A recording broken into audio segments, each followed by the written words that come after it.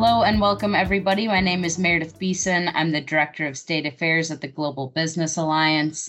Thank you for tuning in to this episode of State Snapshots. We are excited to have Richard Tabuteau, who is a lobbyist in Maryland, provide some special insights and updates on the General Assembly this year. So I'd like to turn it over to Richard just to say hello and introduce yourself. And welcome, Richard. Thank you. Thank you, Meredith, for having me. Pleasure to be here and participate in this podcast. For those listening, my name is Richard Tabuteau. I am a lobbyist in Maryland. I've been lobbying for the past 4.5 years. Prior to that, I was a senior advisor to Lieutenant Governor Rutherford.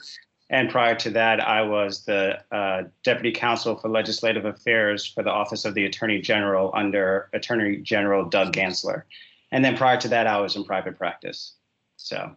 Great. Well, welcome, Richard. We are excited to have you. And so for the first question, let's talk a little bit about the General Assembly. You know, they completed their regular session back in April with over 200 bills considered. What were some of the highlights this year of the Maryland General Assembly session? Sure. Several big topics this year. Obviously, I presume for many of the states around the country, how are we going to respond to COVID, And from a myriad of angles, you have issues as it relates to vaccine distribution in healthcare, telehealth. You had issues related to housing in the area of evictions and foreclosures, labor employment issues in terms of unemployment benefits and so on. So that subject area was huge. But also you had the outgrowth of the tragedy of George Floyd in terms of police reform, or at least taking a look at what we're doing in Maryland so that we don't have a similar episode here. Sports gaming was big. I think in 2018, the Supreme Court allowed states to implement and regulate sports betting, and Maryland has been a little bit late compared to our surrounding states. So that was a big topic.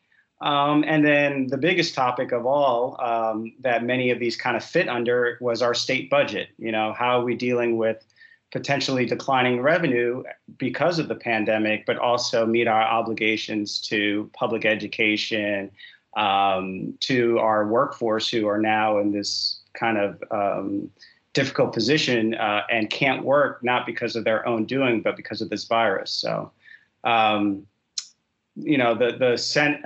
General Assembly responded obviously to these challenges. One of the more high-profile bills this year was the Relief Act, which was an acronym for Recovery for the Economy, Livelihoods, Industries, Entrepreneurs, and Families. That bill provided a little over $1 billion in tax relief and economic stimulus, grants for small business, direct relief for Marylanders. They passed bills that exempted income tax on unemployment benefits, all sorts of things to keep people afloat during this period. And that was done as an emergency bill, meaning that it went into effect immediately upon passage and signature of the governor. Another pandemic-related bill, which was it's very important what the bill sought to do. It was a bill dealing with how do we protect our essential workers, right? And, these people are out on the front lines, but are we making sure that they have adequate PPE? Are we ensuring that if they do get sick, they have access to health care or access to paid sick leave, and ways to kind of protect those people? Now, initially, that bill came out and it had what some in the business community might generally view as very onerous provisions, things like hazard pay. And hazard pay makes sense for healthcare workers that may be exposed, but would hazard pay make sense for a person that can work over Zoom, during the crisis? So a lot of those provisions had to be worked out, and ultimately a bill was passed that was palatable for all sides. There were other things to boost our economy. So in 2020, for example, there were a lot of bills that sought to raise revenue by closing out tax credits, imposing new taxes. Whereas this year, some of those bills dealing with tax credits that were potentially on the chopping block in 2020, now we saw bills this year that expanded their reach and their existence. So that was a welcome sign. And then there was a huge education bill, obviously preparing for our next generation, make sure we have competitive schools and a competitive workforce for years ahead. The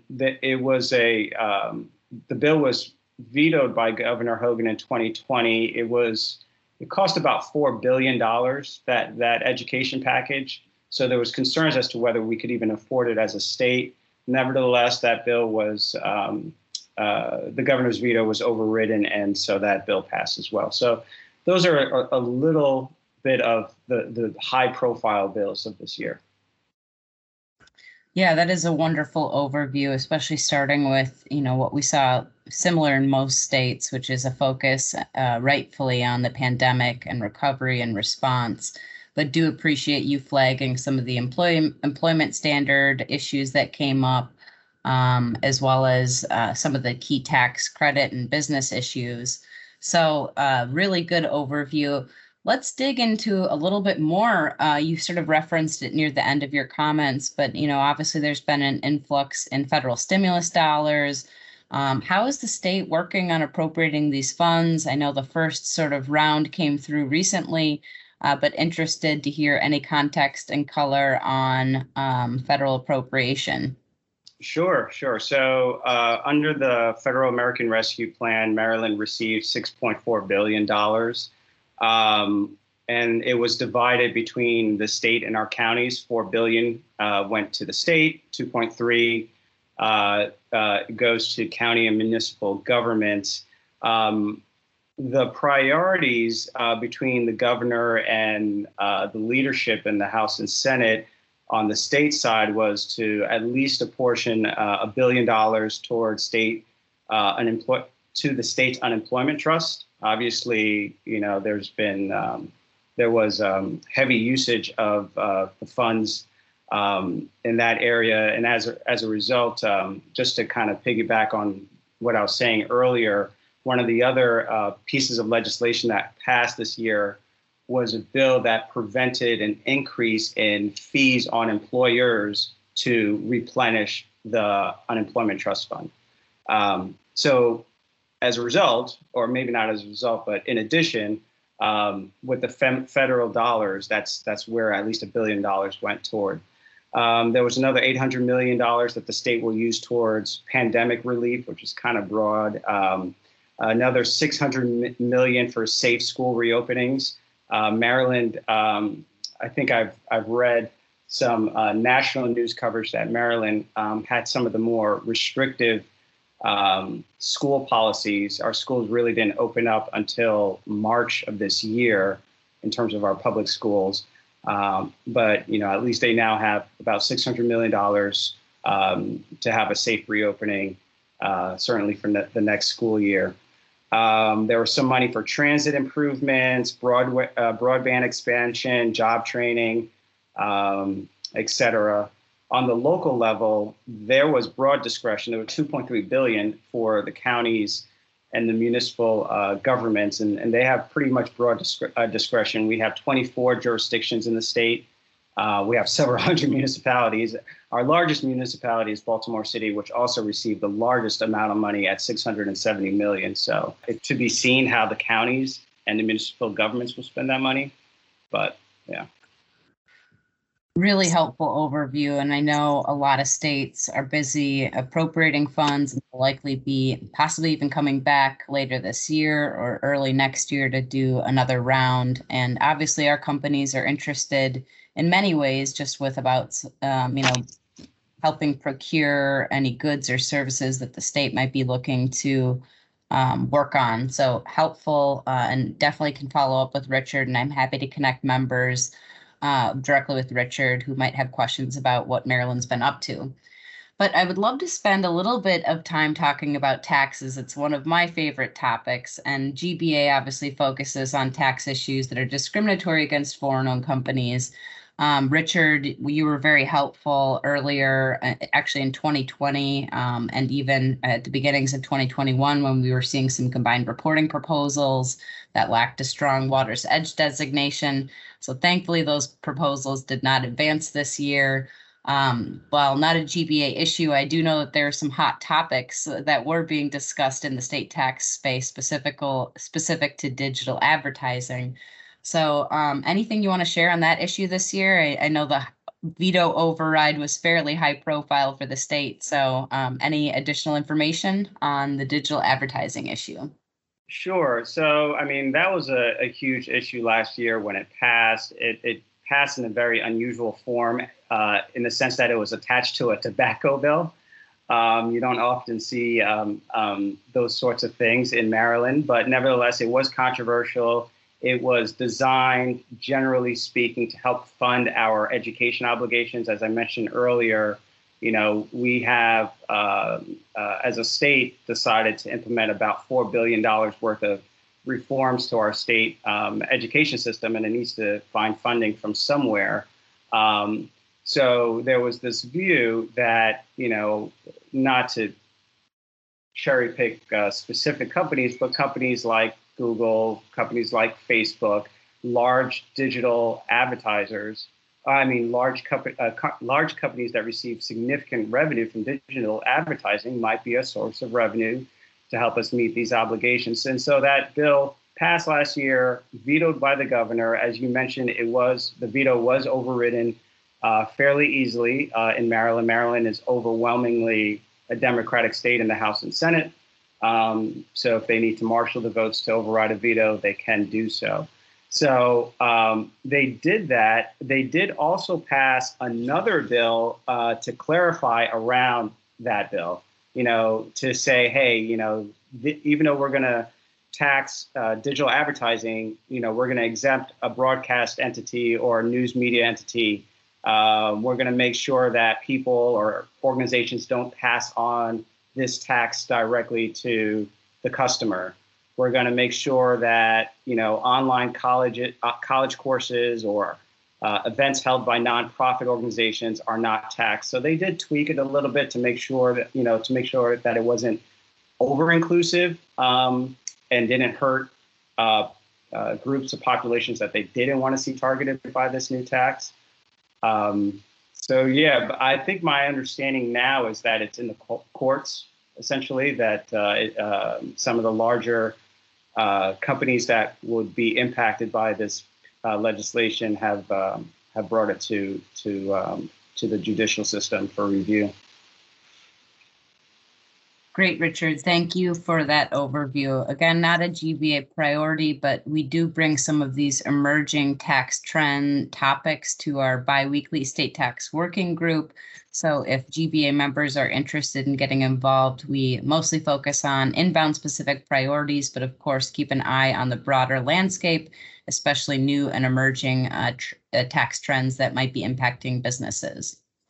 So shifting gears a little bit, I would love just to know in general, what was lobbying like in the State House this year? Obviously, a continuation of virtual meetings, and then maybe a quick tack-on question about what you expect next year. Do you think folks will be back at the General Assembly in person and lobbying? So over to you, Richard. Sure. So this was a very, very bizarre year in lobbying. Obviously, it was the first time we've had a full session done virtually. Last year, when the pandemic first hit, we also made history by just having an abruptly short session. I think we only made it 73 days out of what was supposed to be 90 days of session. So it was very, very, very bizarre, and you had to get used to it. There was questions about whether the technology would be reliable in terms of testifying orally or just submitting written testimony, or your ability to interact with legislators and express concerns or priorities of the clients you may represent. So much of lobbying and representing your association or your client or representing yourself is having that exchange with people in the hallways, not necessarily at the witness table. but you didn't have that. So that was unique and different. You didn't have the receptions that you would have, the early breakfast receptions, the late evening receptions, where you kind of mix it up with your colleagues and legislators. But that being said, they did a great job under the circumstances. And I'm telling you, there were a lot of people, legislators included, I believe, that were concerned about how this session would go and whether we would pull it off. And we did. There were some restrictions on testimony that, for the sake of time, that were imposed for the sake of time so that the General Assembly can get through all its business in a timely way that they would not have ordinarily done. But that being said, kudos to the IT staff within the General Assembly, to the presiding officers themselves for, putting in place guidelines that, to the extent possible, made, allowed everyone to express themselves, express their opinions, but allowed them to do the work that they needed to do in an online format. For myself, it does demonstrate the value of your relationships as a lobbyist. It's very, very easy for someone to ignore your email or your text message. And, you can really see the value, your value as a lobbyist or your value as a government affairs specialist, when even in that environment, you are getting the engagement that you need on behalf of your association or on behalf of your client. Now, that being said, all of the General Assembly has had access, and those that have chosen are vaccinated. The state is doing very well in terms of vaccinations. I think we're in the high 60s in terms of those eligible for vaccination to have been vaccinated. So I fully anticipate that by January of next year, we will have an open General Assembly legislative session.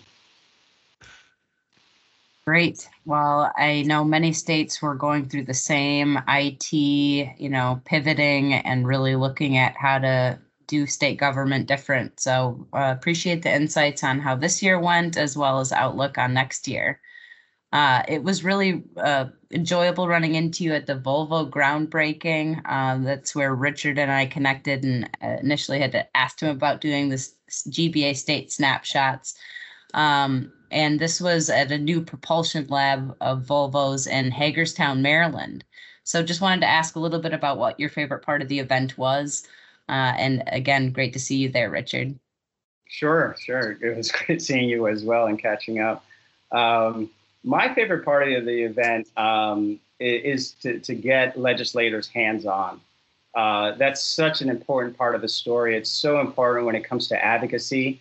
You can testify all you want, you can write letters, but when legislators have that kind of physical connection and they can see, they can touch, they can feel, and in this case, they can ride in a truck whose technology is being developed here in Maryland, it gives them a greater appreciation for the company, a greater appreciation for their policy concerns.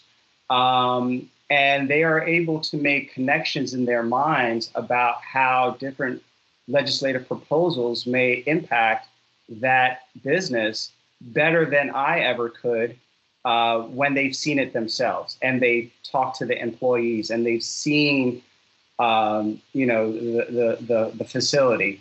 So I always love that. The clients get the legislators get a kick out of it because they get to drive around in a semi truck. Many of them have never had that experience, and they put it all over their Twitter and Facebook. So, it's a fun time.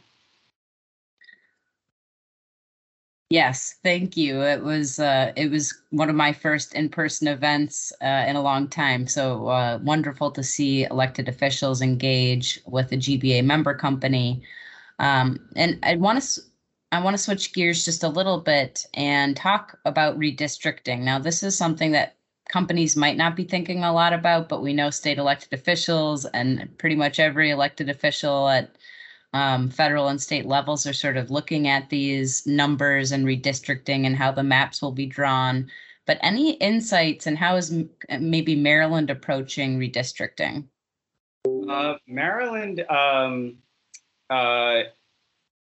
as of late, is now taking two simultaneous parallel approaches. So let me start out with the first approach, which we all kind of saw coming, which was Governor Hogan creating a commission. He titled it the Maryland Citizens Redistricting Commission, which consists of 3 Republicans, 3 Democrats, and 3 non-affiliated members, with the task of drawing congressional and state legislative districts for future consideration by the General Assembly.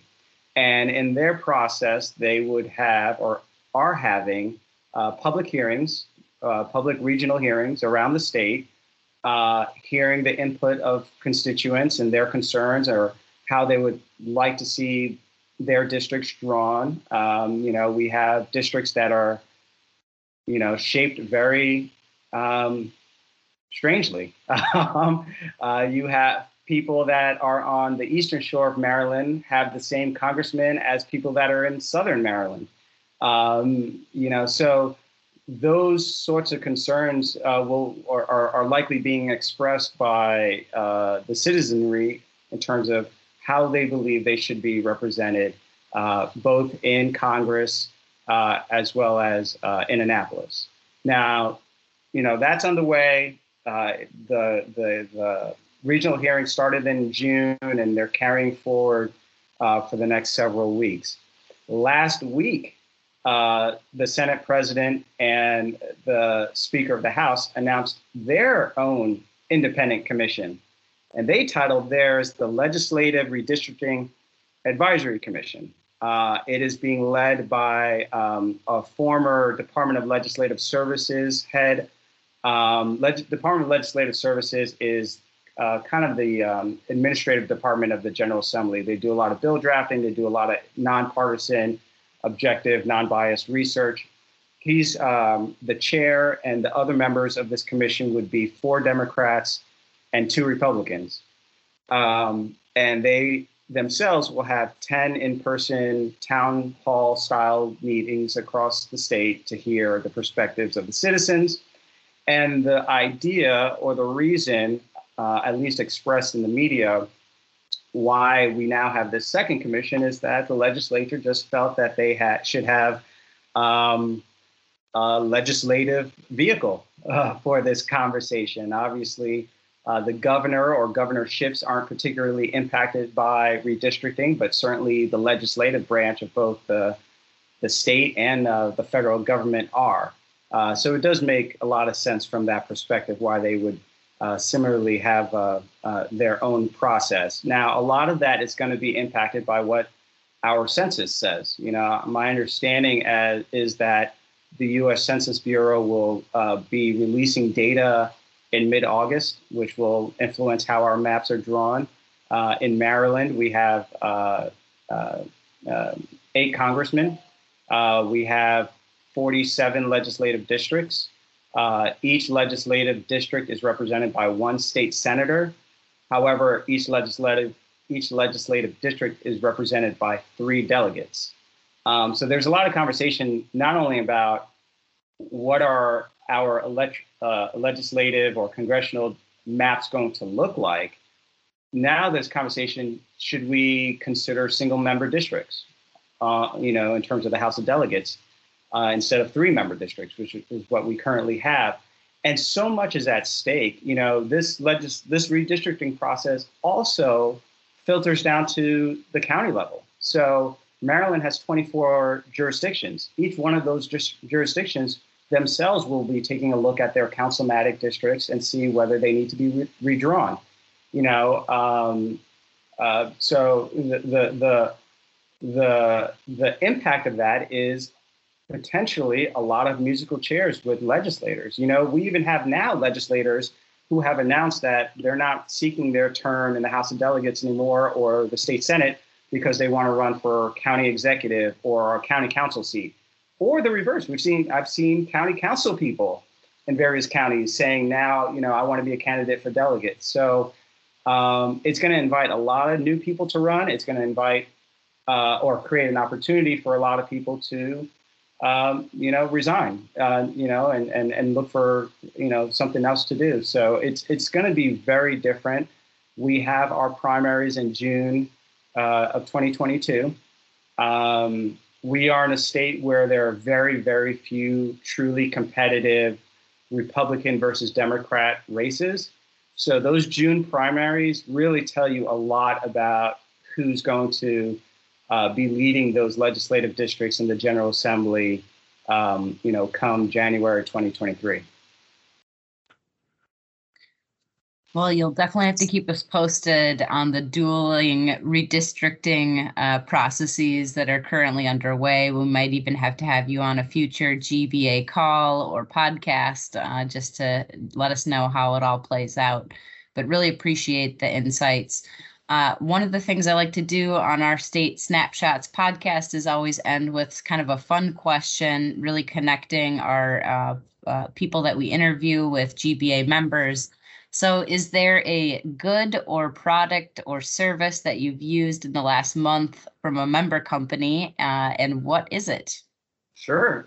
That company would have to be IKEA, which I, at this point, should just buy as much stock as possible in that company, because I am there at least on an every other monthly basis. So the newest product that I bought from IKEA is we have a concrete slab type patio at my house, which is kind of drab looking, right? And each year we would get, an outdoor rug, but it would get sun bleached. So by the next summer, it looks terrible. So this year we bought, IKEA is selling these patio tiles that you kind of buy a bunch and then piece it together, and it looks like patio decking, basically.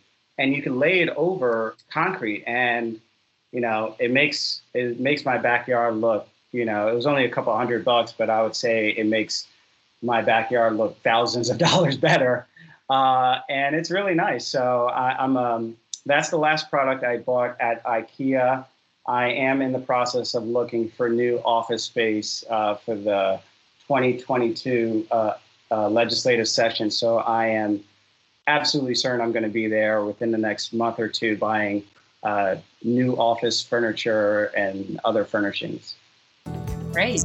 Well, good to hear your residential and professional investments, at least for furniture and home goods, is IKEA. So again, Richard Tabuteau, a lobbyist in Maryland, thank you so much for joining us today on State Snapshots. And for members listening, stay tuned for more upcoming episodes.